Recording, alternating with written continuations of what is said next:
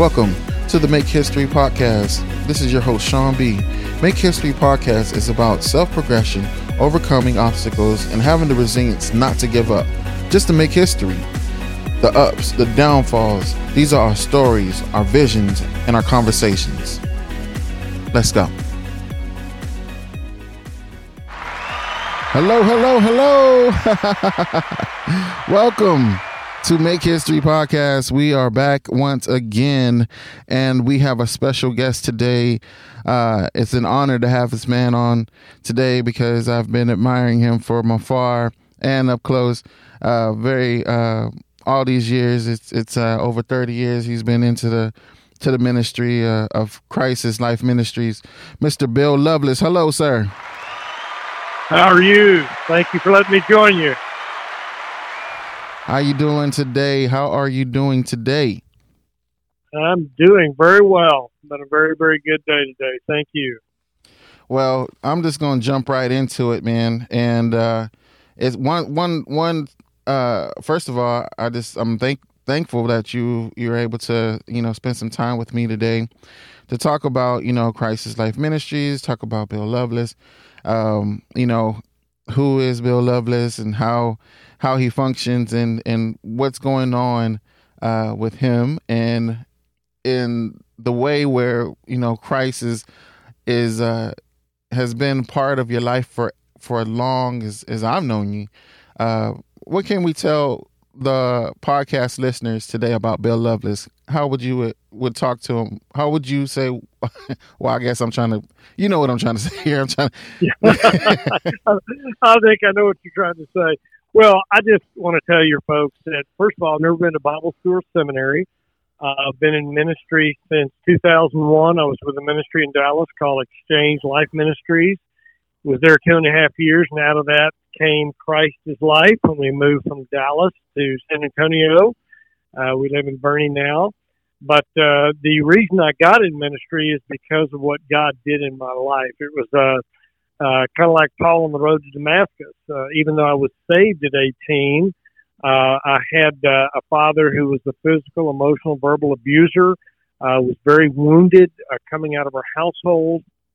But I began what I call a performance-driven Christian life. In other words, it was about I was working with a group at Texas A&M when I was in college there, and I wanted to get serious about my Christian life, so I just said, tell me what to do to live it. And they gave me the checklist of pray and memorize scripture and go to church. And so I thought, well, that's what God expected of me, so that he would love me, accept me, and value me. And I actually call this first 30 years of my Christian life a life. And I call it because it was a performance driven. It was about me. But what happened, Sean, in 1998, on October the 4th, I was depressed. My Christian life was working so well for me. I was depressed and suicidal. There was some disconnect. I was doing everything God told me to do. Pastors would let me have in their church because I'm gonna work in the church and I'm gonna do all the right things, but nothing was being changed internally. And I would read these incredible promises of freedom and victory and healing of woundedness, and yet I'd never experienced it. And so I couldn't figure out what I was doing wrong. And on October the 4th, 1998, I heard a gentleman by the name of Ian Thomas, and these are the first words out of his mouth when he spoke that one Sunday. He said, God never intended for you to live the life that only Christ could live in and through you. And I was stunned because I thought it was up to me to live the Christian life. I thought the Christian life was a checklist. And so when I realized that the Christian life is a person, because when Jesus says, I am the way, the truth, and the life, what the Holy Spirit told me was the Christian life is not a checklist, it's a person. Right. And so that began a shift that I began to not live for God, but from him. In other words, I wasn't asking God to help me. I was trusting him to transform me. And so it began a new journey of seeking God to do what only he could do, because he says, apart from me, you can do nothing, and that includes being transformed. And so as a result, I started attending the events in this ministry called Exchange Life in Dallas. And I began to understand what Paul meant when he said, I've been crucified with Christ. and I no longer live, but Christ lives in me. He said that in Galatians 2:20. And then Paul said to live to me is Christ. And so I began to realize it's not a life that I live for God. It's a life he wants to live in and through me. And, of course, the proof of the pudding has been he's been setting me free. He's been giving me victory. He's really healed me from a lot of the woundedness of my father. So what really brought me into ministry was that my life was actually changing for the first time in 30 years. Wow. That's a journey right there. That is a journey right there. And how I guess this will be one of those type of questions is, how do you know, that God has you in this path of change? How did you find yourself into that development? Okay. Yeah, that's a great question, because part of my strongholds were that I lived in a lot of fear, anxiety, inadequacy, rejection. I just felt like these were things that I just couldn't let go of. I couldn't be set free from. And so once I realized, it says in Philippians 4:19, my God shall supply all your needs in Christ. Well, I began to look at what I needed. I needed peace. I needed not feeling rejected but accepted. I didn't want to feel inadequate, but I wanted to feel adequate. And so what I began to do is realize that Christ is the source for those things. In other words, if I need peace, he is my peace. If I need acceptance, he is my acceptance. And so what I began to do is pray these simple prayers that, Lord, would you renew my mind to the truth that I don't have to be anxious because you're my peace. Lord, I'm asking you, trusting you to heal me of the woundedness from my father. And so what I began to do is walk this out in terms of not asking God to help me do it, but to do it. And as I began to pray those prayers, it took about a year because there were some things deep-seated in my life. I mean, at that point, I was 48 years old, so my ditches were pretty deep. And as I began to pray those prayers over time, God began to change the way I think, the way I feel, and the choices I made. So it was a supernatural work of the Spirit that I became a believing believer. In other words, I really believe that God can set me free and give me victory because I was experiencing it, but it only came as a result not of doing something for God, but of trusting him to do a work in me. Wow. That is awesome. Now, I can see that you have a great big heart and you love to interact with people and you love to hear people. I know ever since I've known you, you hear both sides of the stories. Right. And you always include, what is God saying? What is God saying? What is it? That's a very important thing for anyone to have, to be able to have that relationship. Right. I see that I know you had something posted not too long ago. It says you are a culture changer. Now, are you able to speak on what this is about? Yes. I've been writing a series called Your 6 Square Feet, and it all started in December after the election because I just became troubled about what was going on in our culture. And the concept of your 6 square feet basically is how the Romans conquered the world. All they had to do was convince a Roman centurion to conquer 6 square feet. And then he would depend on a centurion left and right, front and back to do the same. So it wasn't about winning the battle, it was about conquering 6 square feet. Well, then the Spirit revealed to me personally what that 6 square feet means is everybody that I come in contact with today is part of my 6 square feet. So when I look about some of these issues, the Christians, we know are not biblical, like abortion, for example. I could certainly vote. I can certainly write my congressman. I can certainly even go to a pro-life event. But the whole series about, and this particular article that you're referring to is about being a culture changer. In other words, if you, Sean, came to me as an unbeliever and you believed in abortion, but I shared the gospel with you, you trusted Christ, and then God persuaded you that abortion was evil, and not biblical and a lie, then I've just changed the culture by one person. So what I'm wanting people to do through this series is realize that God wants to speak truth through you to everyone you come in contact with. And it may be a word of encouragement, a word of hope. It may be the gospel.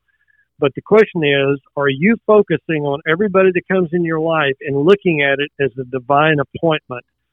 So if I can speak into an individual and their beliefs change because the Holy Spirit changes them, then I've just changed the culture by one person.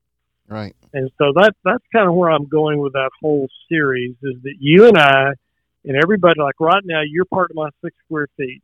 And if the God wants to say something through me to draw you closer to Him or to move from a lie to a truth, then I've just changed the culture by that one person, if that makes sense. Yeah, seeing it through different lenses. And, right. And, because everybody doesn't see everything the same. We all, we all have our own perspective of what the culture is. But like you said, if you see it in a different lens and if you explain it and you're able they're able to comprehend what you're saying, and it's through love, then because Christ is love, and that right there will also change the game, completely change the culture. Right. And I believe that I totally believe in that. You spread more love, you get more results, because people, they can't reject love. You can't. Yeah, that's right. So, that's right. But it's interesting, Sean. My wife says this. She says, "When love is felt, the message is heard." Right. I love that, because if they know you're loving them, you can speak the truth, and it's amazing how far that love will take you. And genuine, honest love, like you because sometimes some people they'll take advantage of that, and it becomes not genuine, because it's like a high and by, oh, I love you from a distance, but are you able to be as close to me, have that interaction with me? Become a part of my interests, and I'll also learn about my culture. Is big, because we come from 2 different parts of cultures ourselves. Mm-hmm. But I'm able to conversate with you today, and this is because we have an understanding, and we have this Christ that keeps us bonded, and I believe that 100%. What if everyone has a chance to engage into the same type of love, I think the world will be a better place. Amen. Amen. So speaking of that, so how much of family and community is involved with what you do? Okay. Well, our ministry is to partner with churches. So I have relationships with about 60 churches around the country. I certainly build relationships with a number of pastors in San Antonio and Boerne and Bulverde, but I also have an outreach around the country. And so my heart is I write curriculum, discipleship curriculum, and it all focuses on what does it mean for Christ to live His life in and through you. So that's what I do, is go into churches, help them start a discipleship program. And really, it goes back to what Paul said in Ephesians 4, which is grow up. I want people to grow up in Christ. So whether it's with a church, I also do counseling with couples. I meet with men one-on-one. I do conferences. So it's all about getting the truth out into whatever venue that I can. But those are typically some of the things I do, Sean, to connect with the community and be used of the Lord to share these kinds of truths. That's so awesome, and I know it means well when the community becomes family. Yes, and that right there is building relationships. Also too, you mentioned that you have these series out. You have this one, and I thought it was pretty particular. And I thought it was pretty awesome myself. It's called Healing the Wounded Heart. Are you able to speak about that series? Yes, I'm glad you brought it up. It's a very personal series because, as I said earlier, I was just deeply wounded by my father. And I don't think any of us can live in this world. As I say, we live in a fallen body in a fallen world surrounded by fallen people. And so maybe you didn't have the father I did, but it could be a divorce, it could be relationships. Right. I think we're all wounded on some level. And so the beauty of this study is that so many people are victims of their woundedness or locked into it. And what I want to do is show them how to engage the Spirit of God, because he says he is the healer, to heal our wounded heart. And so I try to lay the foundation of what our beliefs are as a result of our woundedness, because it's not really the wounding events, it's what we believe as a result of it. Like out of my wounding events, there was the rejection and the insecurity and the fear. So I try to walk people through that, and what does it look like to engage the Spirit of God to heal them and to change the way they think and feel so that their thoughts and feelings line up with the truth. And that, in fact, is healing. So it's a very personal study. It's a study for anybody that feels wounded, that you can go through it. And I know the Spirit of God will do a work in your heart as a result. Yeah. Yeah, it sounded pretty awesome. You can get it on SoundCloud right now. And I love the audio books for some reason. For me, it works for me because I'm a audio visual person. But okay. But you can also I believe you can get something from it. You're just listening to right. it. And so right. as of 30 years into what you do into the world, and giving your gifts to the world, what do you think are your greatest accomplishments at this point now? Yeah, well, I'd like to take credit for my greatest accomplishment, but I really have to give the glory to God. I feel like, and this is going to sound a little strange, but I think my greatest accomplishment is to become more and more dependent on Christ. Because 30 years as a Christian living a life, I just wasn't getting anywhere. I was accomplishing things in the work world. I became an elder in the church, but I just think really my greatest accomplishment is being transformed by the Lord, because I was not a good guy. I lived in a lot of anger and manipulation and control and unforgiveness, very angry a lot of the time. And so I just have to say that by learning how to depend on God and abide in Him, the accomplishment was being transformed, and yet I didn't really do that. The Spirit of God did that. So that may not be the answer you're looking for, but I just feel as that's really my greatest accomplishment is depending on Him, and then His greatest accomplishment through me is ministering to one life at a time and ministering truth and life and transformation. So that's probably the best way I could answer that question, John. Now, truth, life, and transformation right. is probably the best answer we can probably get. That's probably the best light, because that right there is a nugget, and a lot of us are looking for that, and in different ways, in many ways, and that's what Making History is about nuggets like that can make a difference into the listener's heart. And just listening to your story and hearing from you, just knowing the history of just like the work that you've put in, within the last 30 years, to me it's an awesome place that you can be. And that, and not only that, but it's so much respect from all over the world, and they understand where you come from, why you do it, and I hope for the best for that too as well, because I prayed that many people be blessed for Make History and what it's trying to do as well. Right. I have the same type of concept too as well, to build community together, to bring people of all walks of the world together, to have an understanding that if you have just a little bit of faith, it can go further, because it's a mustard seed. And right. what would you say is the vision for Christ Life Ministries at this point? Okay. Well, I just feel that one of the things God's doing is we now have our materials translated into 14 languages. And I've developed 10 international partners. So one of the things we're really trying to do is to get our materials not only translated, but getting indigenous people that live in the countries where they translate and will teach.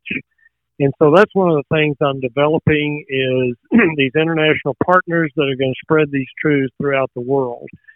So that's one vision I have upcoming. Also, I envision doing more traveling to churches. I know I've got churches from the East Coast to the West Coast, so I'm wanting to spend more time with them, building those relationships.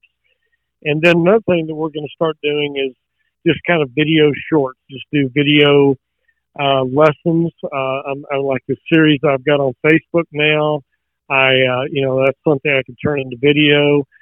So I think what we're really going to try to do is get the word out through more social media, because, like with COVID, you couldn't really go out and teach. So, through Zoom, through Facebook, through social media. So I'm really pray that just getting the word out to the greatest number of people is kind of where we're heading now with the ministry. Wow. Yeah, that sounds like a great idea, actually. And not only that, but it gets so many people involved because of social media right now and because of COVID. Try to get this, like, share, and subscribe to everyone out there to push all this information out there because it needs to be heard and Right. It needs to be seen.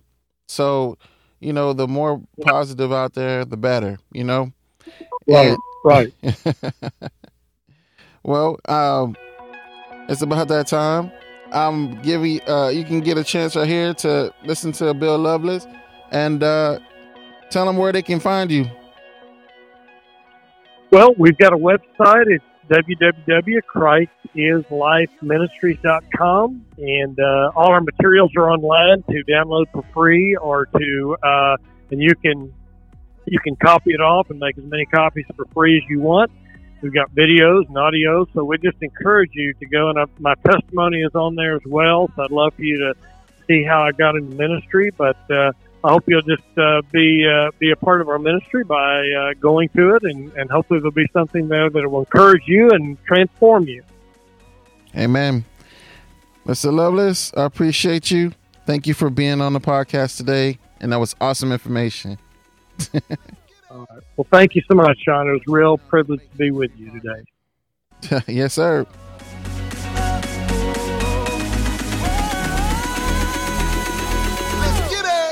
Thank you for checking out the Make History podcast. Please take the time out to like, share, and subscribe to hear our next episodes. Good morning, good afternoon, and good night, wherever you're listening.